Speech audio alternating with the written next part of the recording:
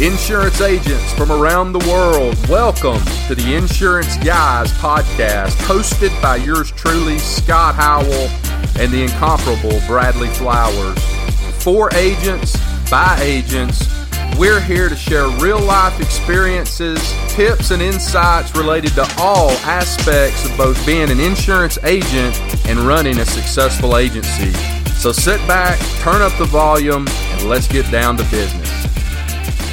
Insurance agents from around the world, this is Scott Howell, your host of the Insurance Guys podcast for agents, by agents. My name is Scott Howell, insurance agency owner and insurance evangelist for iProtect Insurance in Huntsville, Alabama, located here in Huntsville, Athens, Florence, Madison, Alabama. And I am joined today by my fearless host and great American and great insurance agent from down south in Mobile, Alabama. Ladies and gentlemen, the incomparable Mr. Bradley Flowers. How are you, Bradley? I'm great, Scott. How are you? Man, I'm doing the best. Thank you for asking. Guys, let's talk a little bit about our podcast this week. Bradley and I are going to be talking a little bit about, so you've gotten into the insurance business, you've gotten after it, you started selling, you've gotten to a point where you feel like you got to raise your hand and have some help. So guess what, folks? For all you insurance agents out there, guess what you're about to get to do? You're going to get to hire your very first employee. We're going to be talking about that today. We're going to talk about the process. We're going to talk about who to look for, red flags to look for, and last but not least, when's it time to say goodbye? You know, is it time to say goodbye? When it's time to say goodbye? So I'm going to get this started, and I'm going to ask Bradley to kind of interject a little bit for you.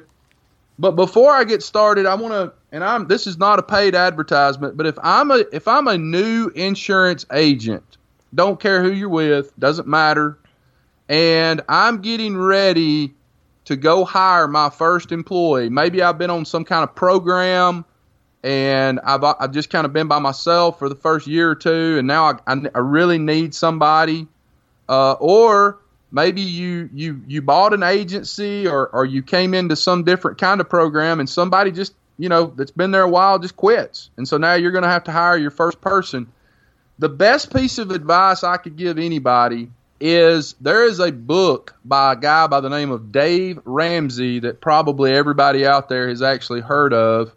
The book is entitled EntreLeadership. I don't know, Bradley, have you ever read this book before? I have not. Okay. Dave, of course, is the financial planner guru from Nashville, Brentwood, Tennessee area. And he has an entire chapter of his book dedicated to hiring people. And it is a great chapter. It's something that I've listened to 2 or 3 times, and I've actually incorporated some of what he does into what I do when I hire. And I think the thing that I want to start out with by saying is that no matter who you hire, no matter how wonderful and great and fantastic they are, there is no foolproof way to know that person you're hiring is going to end up being the right person. So I'm kind of trying to think the beginning, I'm starting the beginning with the end in mind here by saying this. We all make mistakes in hiring. If you're a business owner, the larger you get, the bigger you get, whether you're a real estate broker or a car dealer or a, heating and air guy, doesn't matter who you are, you're going to make mistakes hiring, guys, and you might as well get ready for that because it's going to happen. Bradley, the first thing I'd probably say is my experience has been everybody does great the first 90 days that they're with you. I call that the 90-day phenomenon. The 90-day phenomenon by Scott Howell needs to be a book one day. You could probably buy that on Audible. That phenomenon states this, that whether it's a boyfriend or girlfriend or an employee that you hire, the first 90 days is what I call the honeymoon period, and everybody does fantastic, and you're running around everywhere you go talking about how wonderful and great this person is, and they're doing a great job for you. 99 times out of 100, the first 90 days, an employee is just going to do a fantastic job for you. There's a reason probationary periods are usually 90 days, right, Scott? Exactly. And at about the 90-day mark, I jokingly say they let their freak flag fly at about 90 days. That's when you start seeing some cracks in the armor. You start seeing some things that make you go, I never really realized that till now. And then after about 90 days, 120 days, 300 days, you really kind of then you know what you got, good and bad. And everybody's got their own little picadillos. And you as a business owner, as an insurance agent, you've got to decide, is the juice worth the squeeze? Is that person, do the positives outweigh the negatives? You want to add to that, Bradley? Yeah, absolutely. And I think the reason, and Grant Cardone actually as well refers to the 90-day phenomenon, and I think the reason that a lot of that happens is people lose their belief in what you're doing, and you have to reinforce that. You have to resell them on what they're doing. I think a lot of times when people's production drops, on an average, when production drops, I'm not talking about good month, bad month, but I'm talking about overall. I think it's because there is no longer something in that organization that they believe in or that is tied to what they want to do. There's something going on there, and I think a lot of times in the beginning, the reason that people do so well in the beginning is because they really want to be there, so they're buying in. So I think as the agency owner, as the boss, the manager, whatever your title is, it's your job to reinforce that belief, getting closer and closer to that 90-day mark. That's just my humble opinion, but I think that's what it is. I think they are being asked to do something that they don't agree with. And it might be something simple, it might be something major. I'm not saying they're being asked to do something unethical, but they're being asked to do something that is uncomfortable to them. And I think that it kind of goes back to, and I think one thing you can do, and one thing that I've done with people who work with me, or even people who, I had no benefit from, just other agents, I've went back, and it kind of goes back to what we talked about a couple of weeks ago, Scott, which was the hard sell, is if you believe in your product strong enough, then it's not a problem. So you just have to reinforce the belief in that product and in that company. You have to let them drink some more of the Kool-Aid, so to speak. That's right. Yeah, and I guess to add to that, and Bradley's exactly right. The first thing you got to do is believe in whatever it is you're selling. Now, let me say this. For the majority of you people listening to this, if this is the first time you've ever hired somebody as an insurance agent, let's say you're on some type of program and you're getting ready to hire somebody, more than likely, the first person that you're going to hire is probably going to be more of what I call CSR, customer service oriented, because, and this is my own experience, Bradley, when I got into the insurance business, I was able to handle the sales and service work of my agency as a scratch agent, meaning Daddy didn't give me a $10 million insurance agency. And nobody gave me here's $2 million worth of premium. And you didn't buy anything. Came in, started scratch, which is, if anybody knows anything about insurance, that is by far the hardest way to do this. And most agents that have been in the business for a long time would tell you that I was completely damn insane and needed my head checked, because it is so difficult to make it as a scratch agent. But I will say, from that experience, what I learned was, once I got to about $500,000, $500,000 in direct written premium, annual premium, majority of that was home and auto business, Once I got to about $500,000 is when I raised my hand and I said, oh my gosh, I've reached this point where I'm doing more service work than I'm doing sales, and something's got to change. Right. And so for a lot of people that get to that $500,000, or maybe they're a lot more organized than I am, and they could do it, up to $1 million. I don't know. I've heard a ratio before that one CSR can handle about $1.5 million worth of business. But that's completely territorial as well. In some areas, Absolutely. I mean, where you're at, I can imagine in Huntsville, you have a lot more people doing stuff online and that sort of thing versus Right. Saraland, where I'm at, and everybody wants to come into the office, drink a cup of coffee, Sure. and pay their bill. And obviously, there's huge advantages to both, but I think a lot of that depends on where you're at as well.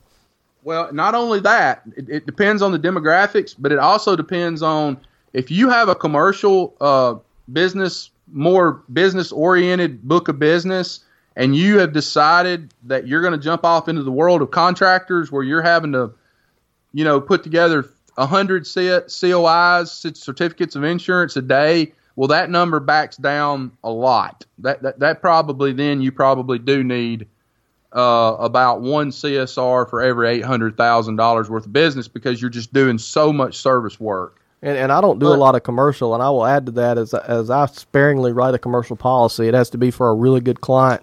And I wrote one for a guy a couple of months ago, and someone needed a certificate of insurance last week, and it was probably the most stressful 45 minutes of my life. Well, I mean, I'm on my way to a very important appointment, and this builder calls right now and says, "Hey, we're holding a $1,000 check, and we need this right now." And I sent it to him, and the one I sent was quote unquote not good enough. So I ended up going online and paying for a certificate of insurance. Right. So the first thing that I'm going to tell our audience, Bradley, and this is something I learned a long time ago, and I've always kept it in the back of my mind. I never hire for the person, I hire for the position. And what I mean by that is you have a position, let's just say for the sake of what we're doing today, it's a customer service type role, answering the phones, doing COIs, greeting people, front of the house type work, maybe filing claims on behalf of customers. We're going to hire for that position, and the first thing we need to do is figure out what does that position, what is the job, what are the job duties? Okay, what is this person going to be doing? And second, and maybe most important, what is this job going to start out paying? What are we going to pay this person? Because in my opinion, those two things need to be answered before we go run out and start trying to hire somebody, because you don't want to go out and find just the right person only to find out that they're making $78,000 a year in the job they're in right now, and there's absolutely no way you can afford to pay them that. So hire for the position, not for the person. That is absolutely right, Scott. And so once we figure that out, all right, then we get into our process. How do we find that right person? How do we find that right person? And I'm going to say this is something else. I'm spitting gold. Bradley, I'm spitting gold today. People need to be taking notes. Folks, if you're listening to this, get a damn notebook and start writing this stuff down. We need a sound effect. This is gold. We need a sound effect for that. So, and Scott spits gold. Johnny, put a sound effect in right there if you hear this. So another saying, this is a Scott Howell saying that I learned a long time ago too. Hire slow and fire fast. And I know that sounds brutal, but I cannot tell you how many times I meet insurance agents that have staff people that are, employees and staff members that have kind of drug on for year after year after year. What's the golden rule, Scott? What's your golden rule when it comes to people? Paula Deen and Sweet Tea, not the DMV. Paula Deen. I have a lot of them, but yeah, Paula Deen and Sweet Tea. And that is something that I really look for. And I heard a guy say one time, he said, a lot of people try to hire folks and teach them how to be good people and how to be kind to people. We just hire good, kind people to start with, and then we train them properly. That's right. And so, that's what I tell new people that I talk to or that are getting into the business. Right. All I want you to do is have a good attitude. I can teach you how to sell insurance. That's it. That's easy. That's the easy part. Absolutely. And that applies in so much in life, whether it's sports, school, whatever. Good attitude, good effort will get you a long way. But I want to go back to something you said earlier. You talked about Grant Cardone in the 90 days, and there's a couple of things that I want to add to that.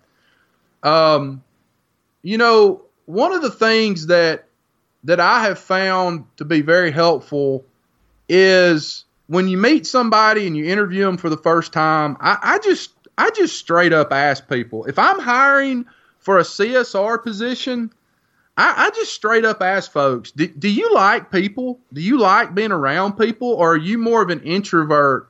You know, do you find yourself telling people, God, I cannot stand them, or, you know, rolling your eyes when somebody's talking, or because you cannot believe how many honest answers I get from that where people go, yeah, I really don't like people.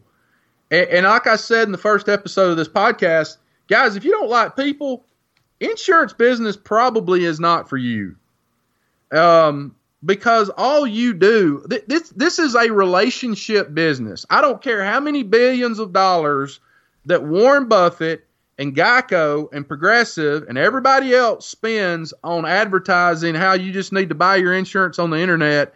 This is a relationship business, and you are only going to go as far as how much you enjoy being around people, talking to people, learning about people, dealing with people when they have problems. If you don't like doing all that, you really don't need to be in this business. You need to have the self-awareness. Remember that word, self-awareness, to look yourself in the mirror and say, you know what, I probably don't need to be a CSR for Bradley Flowers because I really just don't like dealing with people on a day-to-day basis.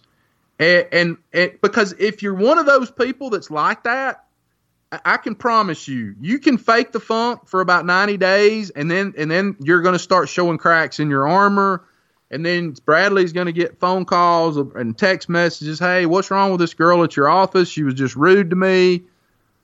Bradley, you know what I'm talking about, right? I know exactly what you're talking about, and I don't even have to wait till the phone calls. You pull that crap in my office, I sniff it out immediately because I hear everything that goes on. Right. And more than likely, whoever somebody's working for, if you're listening to this in a CSR or salesperson, it's the same thing.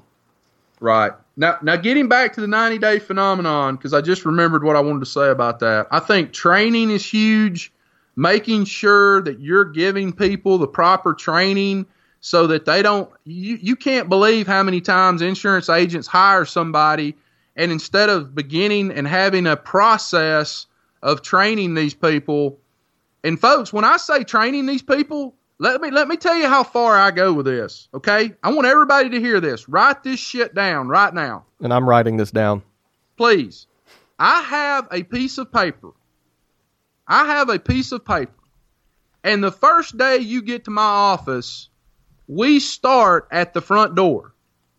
And we figure out how we lock and unlock the front door. We figure out how to check the lockbox outside my door. We work on our phone voice and how we're going to answer the phone. Hey, it's a great day at Nationwide. This is Scott Howell speaking. How can I help you? We work on what my expectation is of how clean the office is and where things go.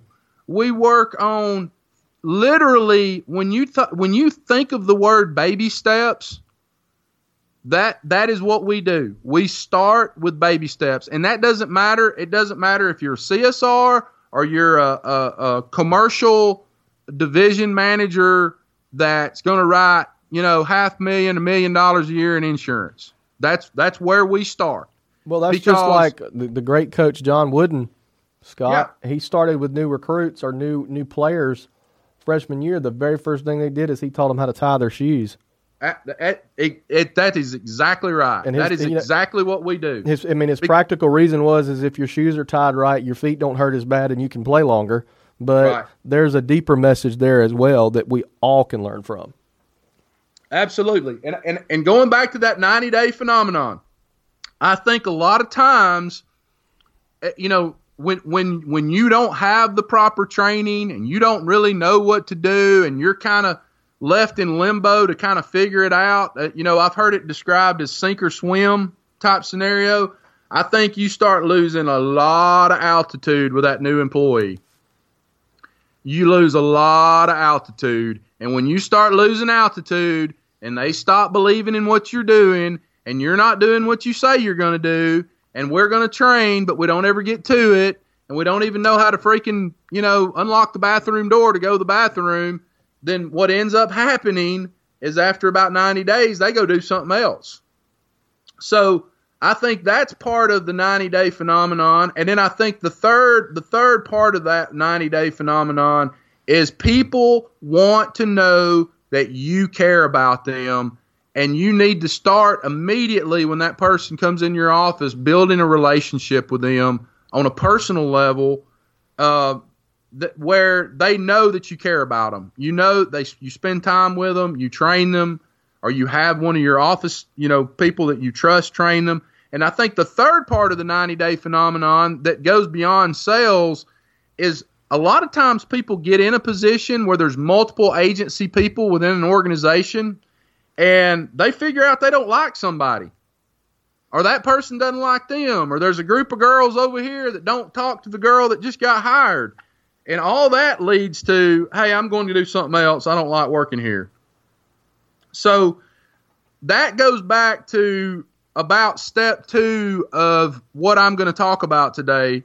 Step 1 was what? Hire for the position, not the person. I love so many people out there, but they are not the right position for my CSR position at iProtect Insurance. And on that note, Scott, about not liking someone, I want to say this, and I don't practice this because I don't really have HR authority. I don't hire or let people go or anything like that. That's more your expertise, your area. But culture in an office is the most important thing to me. There's nothing else. I mean, the best organizations have the best culture. I think to Andy Newton, a local guy here in Mobile, you probably don't know him, Scott. He owned or started a company from scratch called Southern Light, and from scratch, literally from scratch. And he's in his probably 40s, and that company sold for $700 million back in May, I believe, May of 2017. We're going to Sizzler. We're going to Sizzler. It was sold to a company called Unity Fiber. It's Southern Light's a fiber optic company. It was sold to a REIT called Unity Fiber, and Andy's a friend of mine, and I actually had the pleasure of having lunch with him the day after he sold his company. He sold his company for $700 million and didn't cancel a lunch with me, with a little insurance agent, but. He flat out told me, he said the main reason they bought us was for our culture. Culture is the most important thing, and I sort of take advice from, and I tell friends that own businesses from Gary Vaynerchuk's advice is Gary is known for firing the most valuable, the most talented employees because they cannot play nice with the other people in the sandbox. Absolutely. And he is in a business where talent outweighs everything when it comes to winning over clients and that sort of thing, and the marketing business. So that would be my advice to that point you just touched on, which is if somebody's not getting along with somebody, you've either got to address it or you've got to cut the cancer out. Bottom line. Yeah, and let me tell you a couple things I do on the front end. And guys, this is like step 1A and step 1B that I do in my office. Now you have to understand that my agency is run probably more different or differently than probably 95% of agencies out there. I do a lot of the, and I didn't know Gary Vaynerchuk did some of this stuff, but I do a lot of the same stuff he does. But a couple of things I do, guys, and you need to write this down, okay? So from the book EntreLeadership from Dave Ramsey, one of the things I do is I will meet with somebody. Again, I hire slow and I fire fast.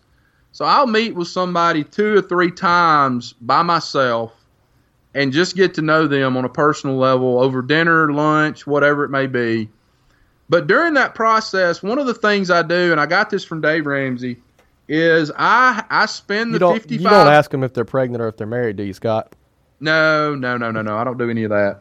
But I think I don't think you're supposed to do any of that. But from Dave Ramsey's book, EntreLeadership, I have every job candidate that I interview, and yes, this is going to cost money. I know y'all don't want to spend money, but I think it's $55 to buy this.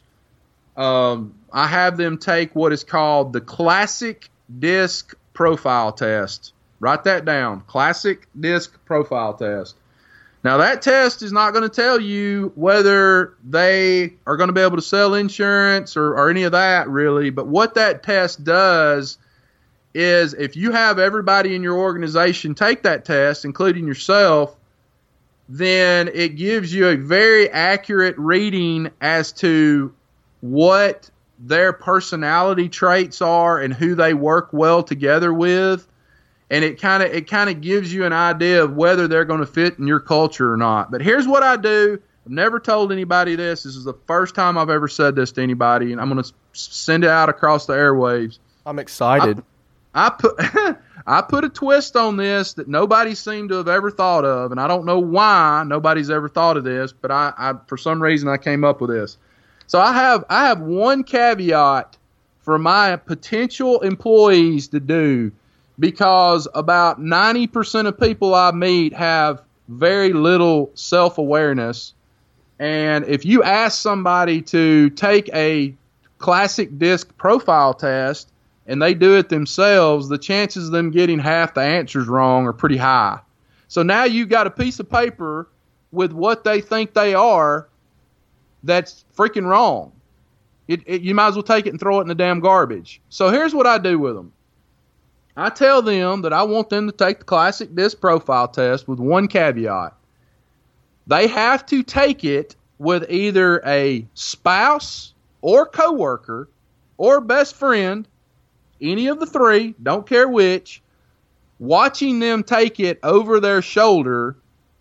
And if the friend, coworker, best friend, wife, husband stops them and says, no, that's not you, then they have to change the answer to whatever that person thinks they are. That is awesome. So I do that to folks, get that is 1,000% Scott Howell. Absolutely. Absolutely. And I do that because if I'm Dave Ramsey and Big Dave just has people take the classic disc profile, Dave, I got news for you, buddy. 90% of people out there aren't even self-aware enough to be able to take the classic disc profile because they're going to answer about 20 questions on it wrong.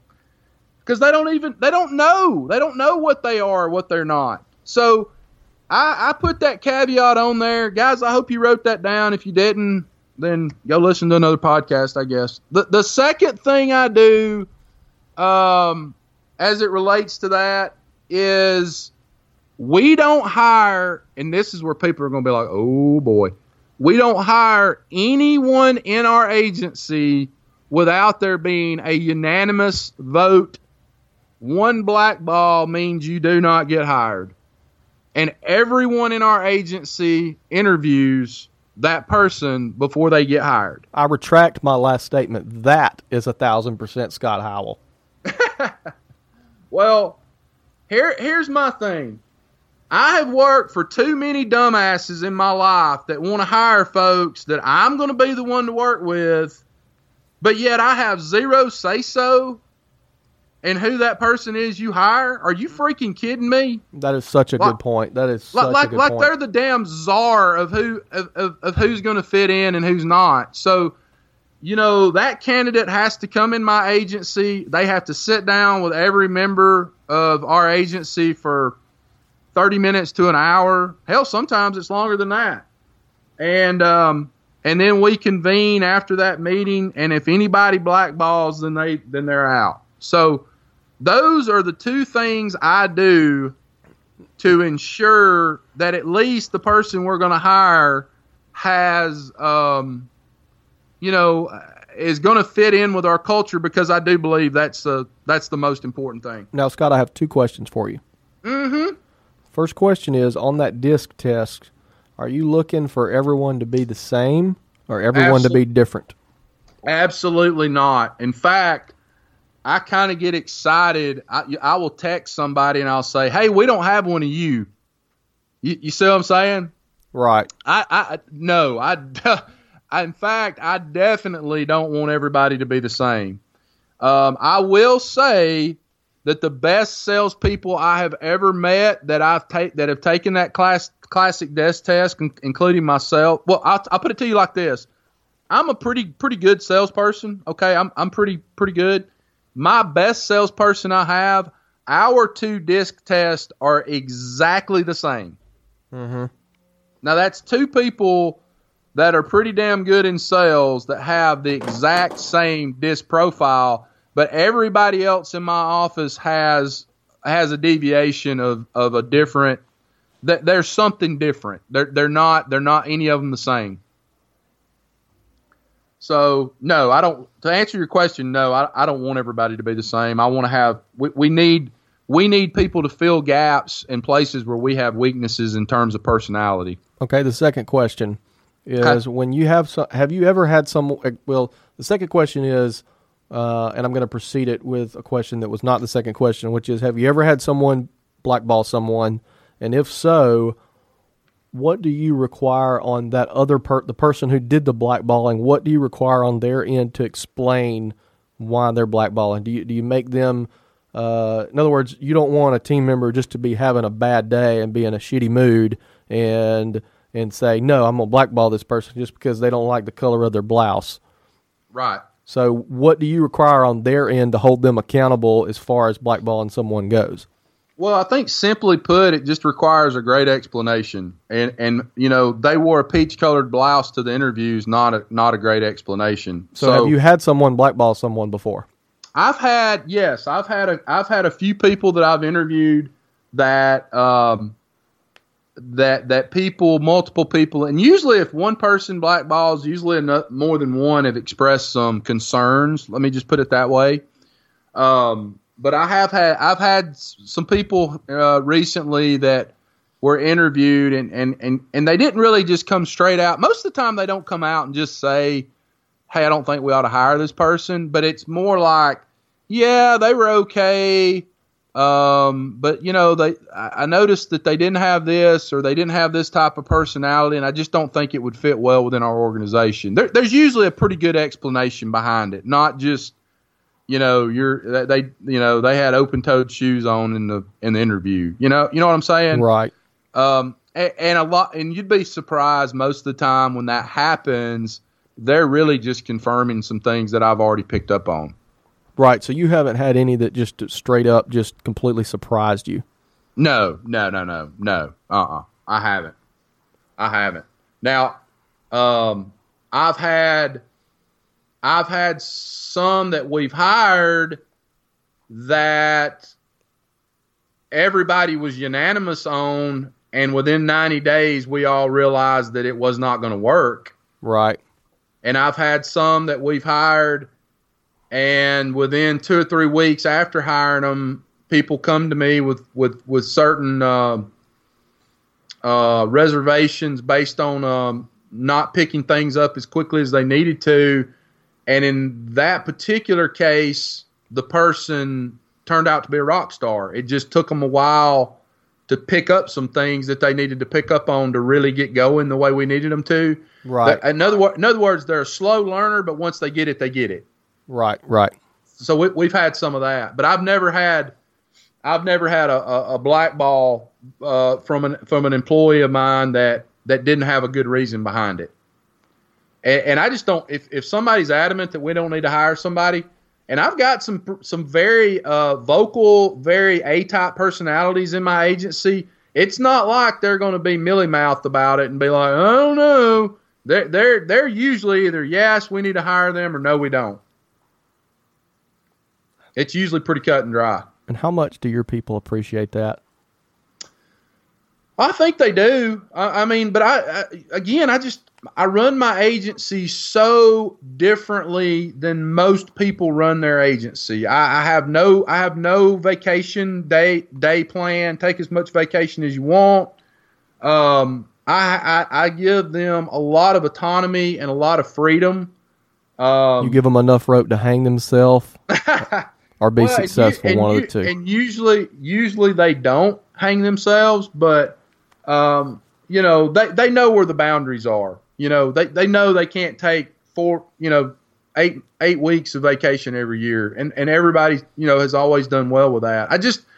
The longer I'm in this business, the more I realize that it's really not your customers that come first. It's really your employees that come first. And then if you hire great people and train them well and treat them with respect and get to know them on a personal basis and love them up, because they really are part of your family. You spend more time with them than you do your family. That's right.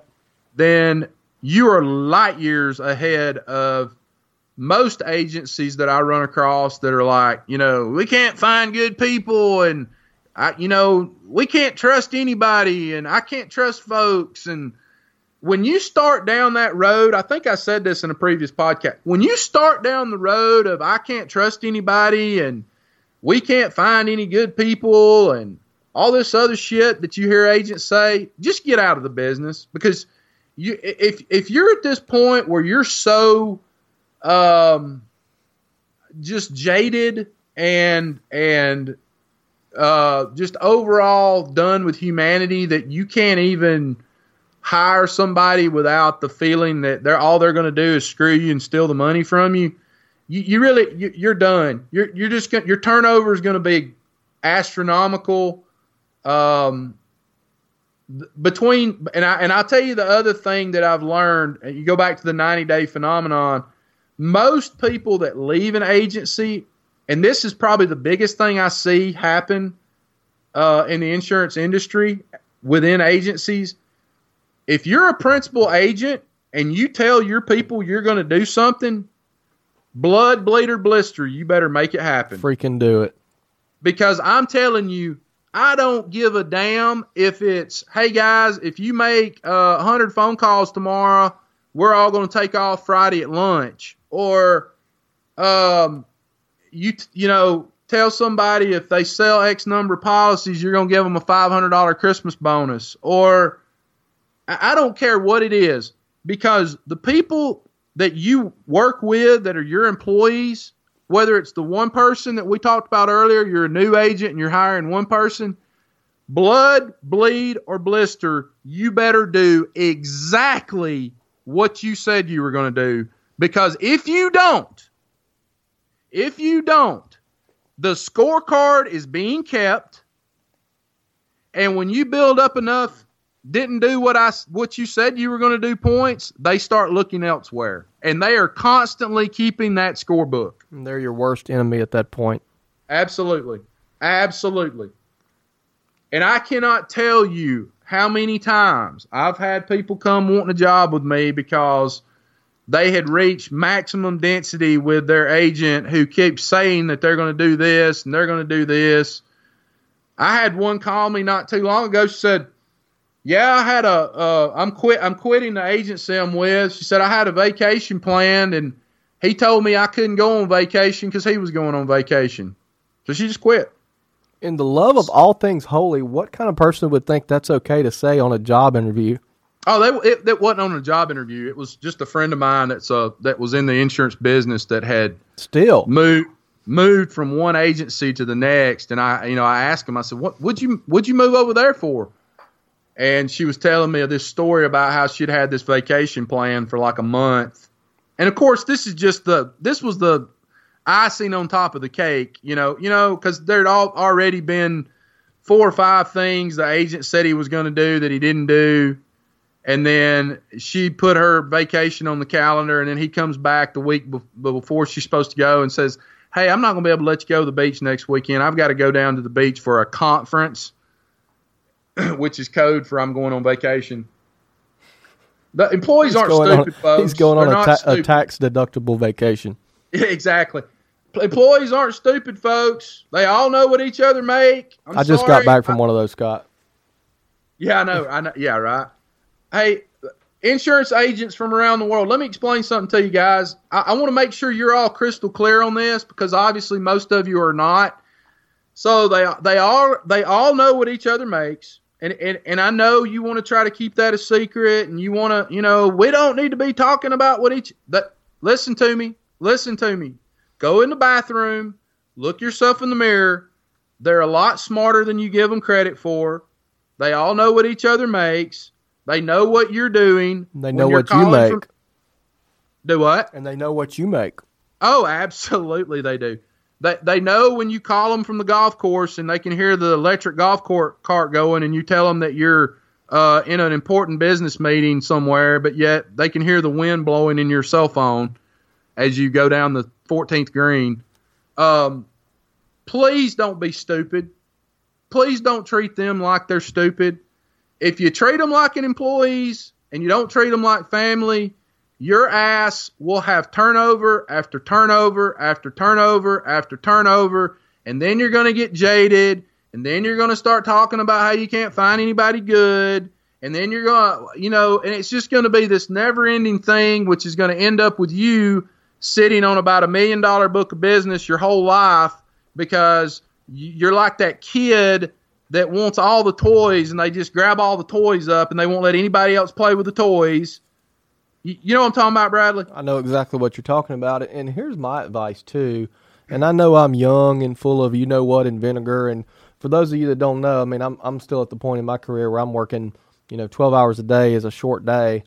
And I love to work. I mean, I got back from Disney World yesterday and went straight to the office. I wasn't supposed to be back till today. But I firmly believe in leading by example. And I think a lot of people get away from that. I mean, I see especially some new agents. I mean, you don't need to be out on the golf course in your first 5 years, right? And they will ask a lot of their people to do things that they don't do, and that's one thing that I've done, and people that are really close to me is we all, the people I surround myself with, like to lead by example. I'm going to dress the way I want my people to dress. Absolutely. I'm going to talk to clients the way I want my people to talk to clients. I'm going to pivot to certain products the way I want my people to pivot to certain products. And I think that's the best. And I'm self-aware enough to know that I'm not the perfect leader, but I really feel strongly that leading by example is the best way. One thing that I've dealt with in the past is calling mortgage companies to follow up on payments. Scott, that's one of the most difficult things we can do in our agencies is tracking down a payment from a mortgage company. Well, guess what? I did it for the first 3 years I was an agent before I asked anybody else to do it for me. And Absolutely. I'm not saying go to that extreme, but that's just one example of doing the things that you're going to ask people to do. That way, when you do want to go to the golf course and ask them to do something for you, they don't hesitate for it because they know, okay, well, he would do this. Number one, he would do this if he was here. Number two, he's done this before. And number three, he can probably do this better than me. Right. He or she. So that's one piece of advice I have is especially early in your career, don't be on the dang golf course at 3:00 in the afternoon. Scott, when I first started in my agency, I wrote so many life insurance policies on Fridays. If you were to track it, even my entire career, which it's just 7 years, if you were to track it my entire career, I bet you I've wrote more big life insurance policies on Fridays than any other day of the week. And you know why? It's because everybody else is off. Right. If you want to be an anomaly, you have to act like one. That's exactly right. To add to our list of things that I try to do before I hire somebody, again, guys, hire slow, fire fast. Hire slow, fire fast. If you just see it's not going to work out for whatever reason, doesn't matter what it is. If you see it's just not going to work out and it's not the right fit, don't let it drag on. Now, I'll tell you what I do try to do for the most part. There's only been a couple of exceptions to this. If I see that something's not going to work out, I try to do my dead level best to try to help that person find gainful employment somewhere else. And I have been successful with a couple of people that I've hired and had to let go, helping them find something else that was a better fit. Because I'm going to tell you this, Bradley, this is something that everybody needs to understand. I always feel like when somebody does not work out in my agency, it is 1,000,000% my fault. Because, guys, I want you to know something, and you need to hear this. There is no last line of defense within your insurance agency. You are the freaking hockey goalie. And if you've spent a month interviewing somebody and doing the personality profile, classic DISC test, and everybody in your office has agreed on them, and they're a good fit, and you've run the backgrounds on them, and you've done all the work, and they've done all the work, and everybody's excited, you know, I know it's not always going to work out, but regardless of the reason, I just always feel like there was something that I could have done differently to make that work. And I don't know. That's just me as a person. I'm not an excuse guy.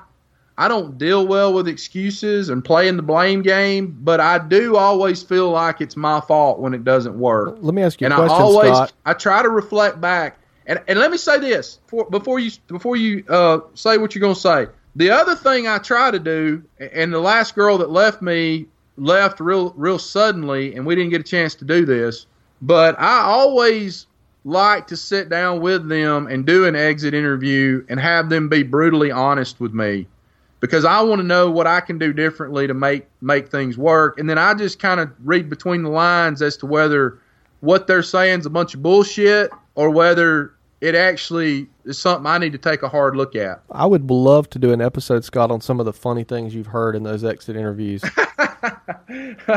I have heard some, but you just have to take it all with a grain of salt and remember that, some points are salient and good points, and some points are just, them making excuses as to why this didn't work. Right. Let me ask you this, Scott. How do you feel about firing people? I don't like doing it, but for some reason, I think part of it's my military background. I don't find it, and part of it's my personality. I'm a very, very direct person anyway. So it's not something that the actual act of sitting across the desk from somebody and letting them know that we're going to have to let you go is not something that scares me or makes me have a pit in my stomach. I probably do get a little bit nervous right before it happens. The last one I had it was so funny because I called her in to talk to her, and she was telling me about, a policy that she was working on. And as I was getting ready to tell her that I was letting her go, I kind of lowered my head and I lowered my eyes, and I said, well, the person's name. And I said, the reason I brought you in here. And she said, you're letting me go, aren't you? So she said it. She actually said it before I could get it out.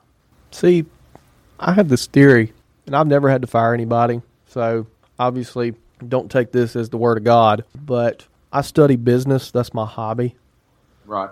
I did a podcast interview with Marcus Neto, Mobile, Alabama Business Podcast, 2 weeks ago, and he asked me what my hobby was, and I couldn't think of anything.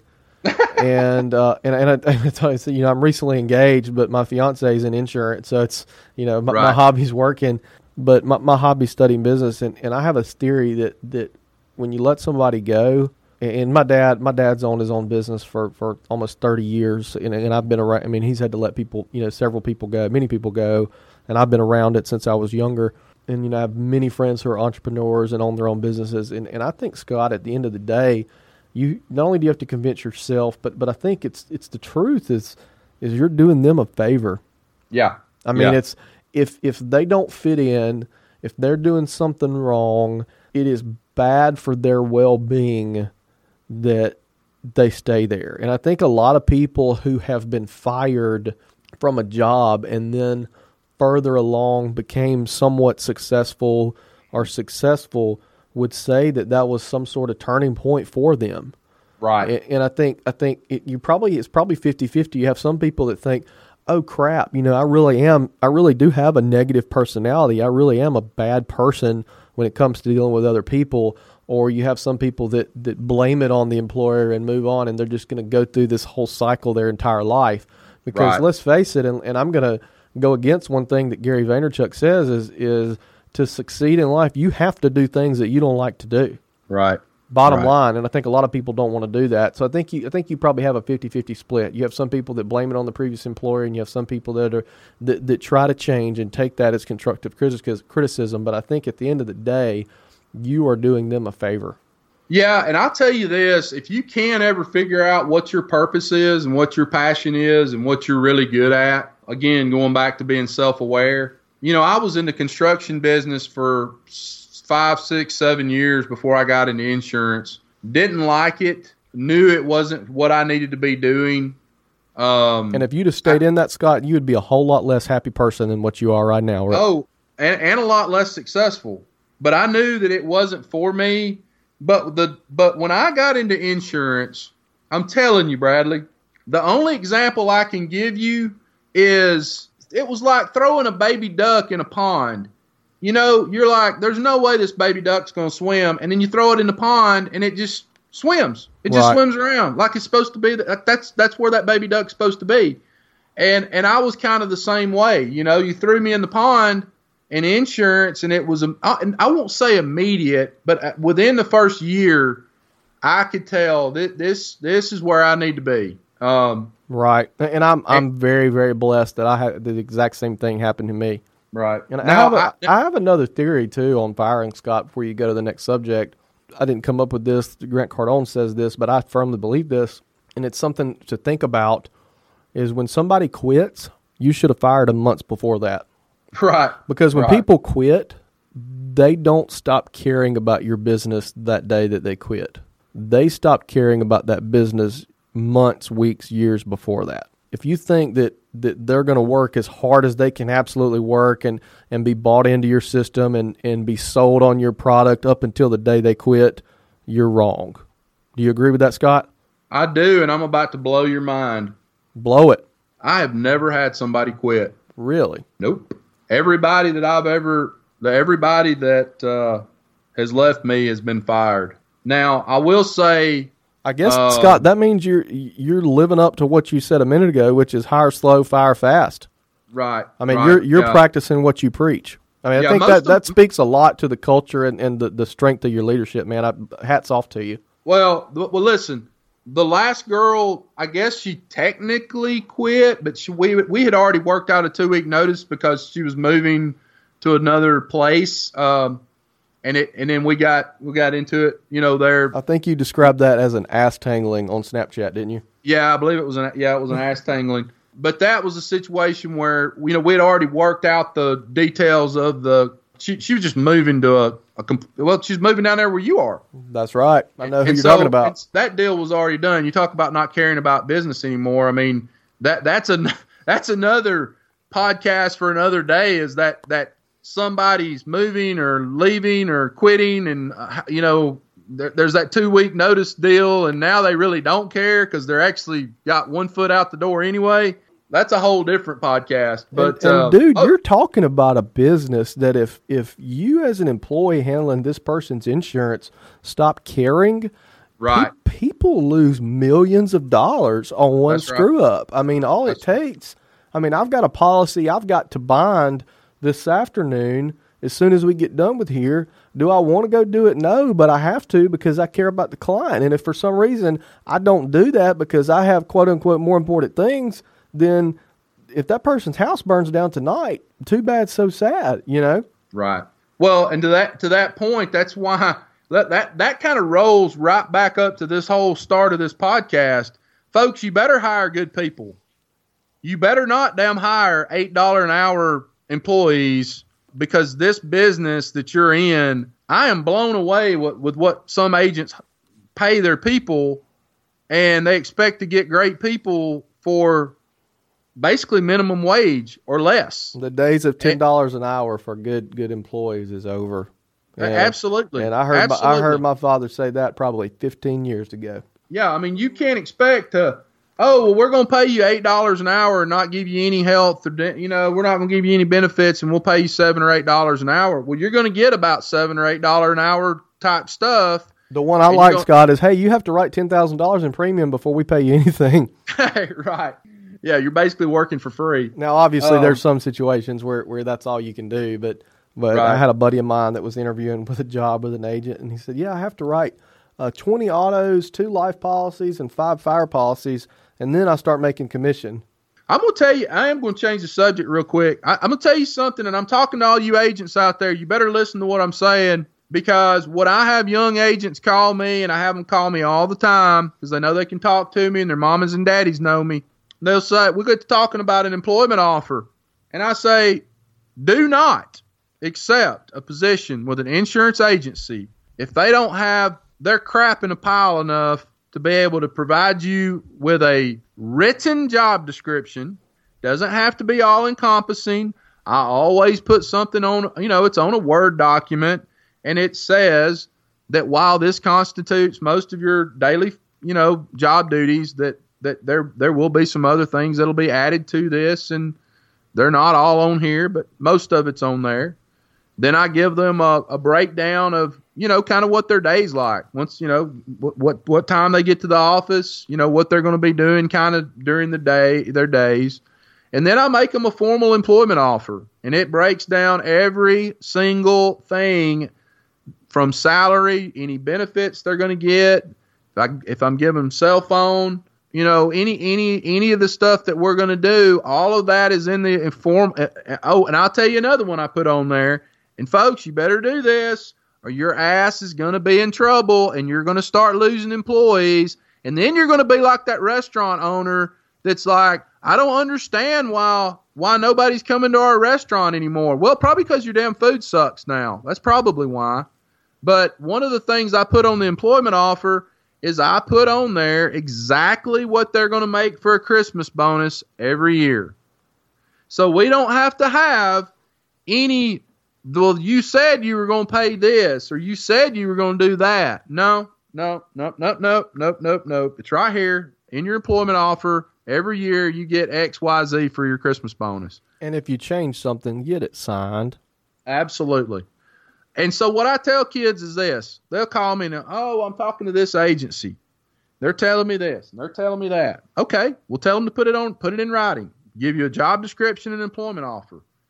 And you can't believe how many times an agency won't do it. And I'm going to add a footnote. They don't want to have anything in writing. I'm going to add a footnote to this. This practice that Scott is talking about offering stuff that doesn't exist, is rampant in the financial services industry. Oh, my God. With stockbrokers, financial advisors, you have to get that in writing, especially in that business. That's just a side note. Let me tell you what let me tell you what I have written in 3-inch Old English across my shoulder blades. If you ain't got it in writing, you ain't got shit. I can't make it any plainer than that, folks. I don't know how else to say it. I know your sales manager's telling you this and telling you that, and you're going to get this and you're going to get that and blah, blah, blah, blah. Okay, great. Put it in writing. That's right. You. Put it in writing. All right, Scott. In closing, what are our points today that we've covered? We really just talked about, hey, we're about to hire either our first employee or we're getting ready to hire employees. And then I guess to a larger degree, we talked about kind of some of the things I do at the beginning of that hiring process. I hire slow, I fire fast. Everybody's going to do great the first 90 days. Probably want to hold off being the agent that runs around talking about how great somebody is until they get 90 days under their belt. We hire for the position, not the person. Again, what does that mean? Well, if you're hired for a CSR position, I don't think I'd be going to Huntsville Hospital and trying to hire a medical device rep that's making $250,000 a year. But I'd be going to Chick-fil-A. Yeah, I tell you where I've heard some great employees can be found at. Insurance agents from around the world. You can listen to me or you cannot listen to me. Verizon, AT&T. That you can find some great people in these wireless cell phone stores. Now, a lot of them make a lot of money. You know what I used to do, Scott? That's what you did? I used to manage a cell phone store. There you go. Oh, one other thing before we end. And by manage, I mean loosely manage, but right. Technically. One thing I forgot to mention, guys, I want to tell you this before we end this podcast. One of the things I do, if I'm hiring for a sales position, especially B2B, where we're selling a lot of commercial insurance, business insurance, if I'm hiring for that position, I will not hire a person until I'm able to take them to a networking event with me to see how they interact with people. That's just a great indicator to me. Are they a social butterfly? Are they going to get out there and meet people, shake hands, kiss babies? Or are they going to want to sit in the office and aggressively wait on the phone to ring? That's right. Use that. Agents, you can use that line. Guys, if you're hiring folks, I hope you listen to this podcast because we have been spitting gold for the last 45 minutes. There, we need that sound effect again. Yes, we do. So Scott, in closing, do we want to give the folks a preview of some of the people that we have that we're going to talk to on this podcast from a marketing standpoint? Absolutely. Go for it. I want to hear some of it. So we have got Joe McCloskey Jr., and if you're in insurance, you saw this guy's video. He's the guy that ate the stinky fish on Facebook. And Farmer's Agent, I believe. Farmer's Agent Joe, he's agreed to be on the podcast and share some of his marketing ideas with us. And this isn't going to necessarily be the format of the podcast one way or the other. We just kind of go with the flow and do what we want to on this. It's ours. We're going to do what we want to. Right, Scott? Absolutely. And Joe is going to be on the podcast, and he did one video where he ate a stinky fish. I can't remember the name of the fish, but it's the world's stinkiest fish. And that video got like 60,000 shares or something stupid like that. Didn't he have his wife and kids with him while he was doing it? He had his wife and kids there, and if the kids sat there the whole time without throwing up, he bought them new bicycles. And I think the wife threw up in like 15 seconds. I don't necessarily think that I'm going to go out there and do something like that, but that had nothing to do with insurance, and I promise you that got him some business. So I think he would be a great person to talk to. He's agreed to be on the show. Another one that I'm really excited about is Andrew Dooley. Andrew I think he's a farmer's agent as well. And what Andrew was doing is he was going around downtown Austin, I believe, and he was paying for people's parking meters when they were over, and would pay for it and leave a note on their door and on their windshield wiper and say, if I'm willing to keep you from getting a ticket, imagine how much I'm willing to protect your car. And then he had his business card on there. And he went super viral, and he ended up like on CNN or something like that. And he has agreed to be on the show. And I think that's going to be great to get some ideas from him, because you and I both know, Scott, I mean, there's things that I do that people don't know about that work, and there's things that you do that people don't know about that work.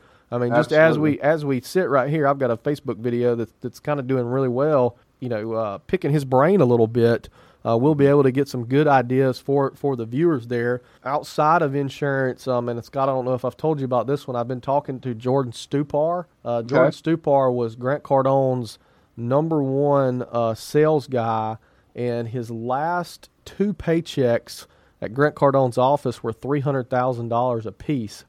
And he quit to start his own business from scratch.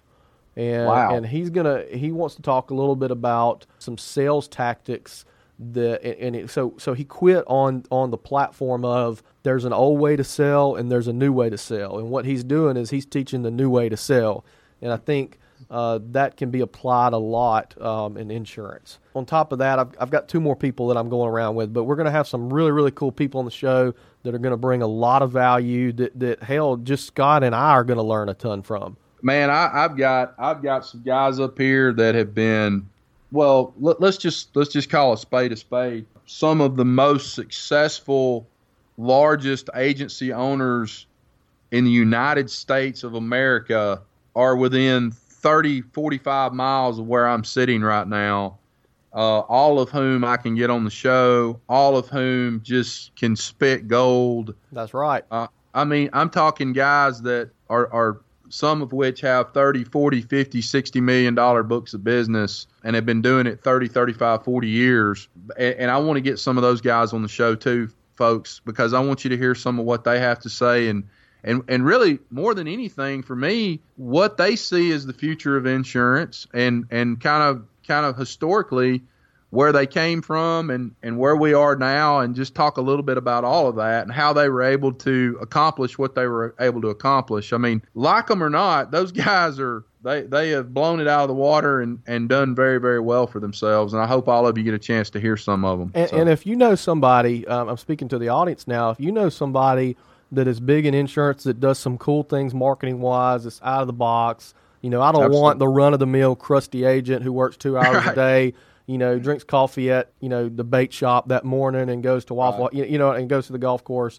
But if you know someone who's doing some really cool, innovative things inside insurance, outside insurance, shoot us a message. You can reach Scott. Scott, how can people reach you? You can just email me at scott.howell@nationwide.com. or, there's 480 different ways. If you type in Scott Howell Nationwide, you'll find I've got a Twitter handle at Nationwide Scott. Same thing with me, man. Just Google Sarah Land Insurance, and you will find me. Bring those people to us. We would love to get them on here. We're going to be filming our guest episodes, or recording our guest episodes some point next week. So anything else you want to say wrapping up, Scott? Yeah, I want to tell you guys, we can sit here and talk all we want to. Get your ass out there and go sell something today. You have a responsibility to your family. You have a responsibility to the agency that you own and or represent. And you have a responsibility to write good business for the companies that you represent. My name is Scott Howell, the insurance guy, online.com. Bradley Flowers, I love you. Have a great rest of the week. And excited to do this again next week, brother. Thank you, man. Appreciate it. See ya. Thanks for listening to the Insurance Guys podcast. If you need to know more about me or you need to get in touch with Scott, you can always reach me at theinsuranceguy.online.com or email me at iprotectins@gmail.com. And if you need to get in touch with Mr. Bradley Flowers, go to bradleyflowersinsurance.com or email him at bradley@saralandinsurance.com. Guys, we love you. Thank you so much for listening. We look forward to being with you again real soon on the next episode of The Insurance Guys. Take care.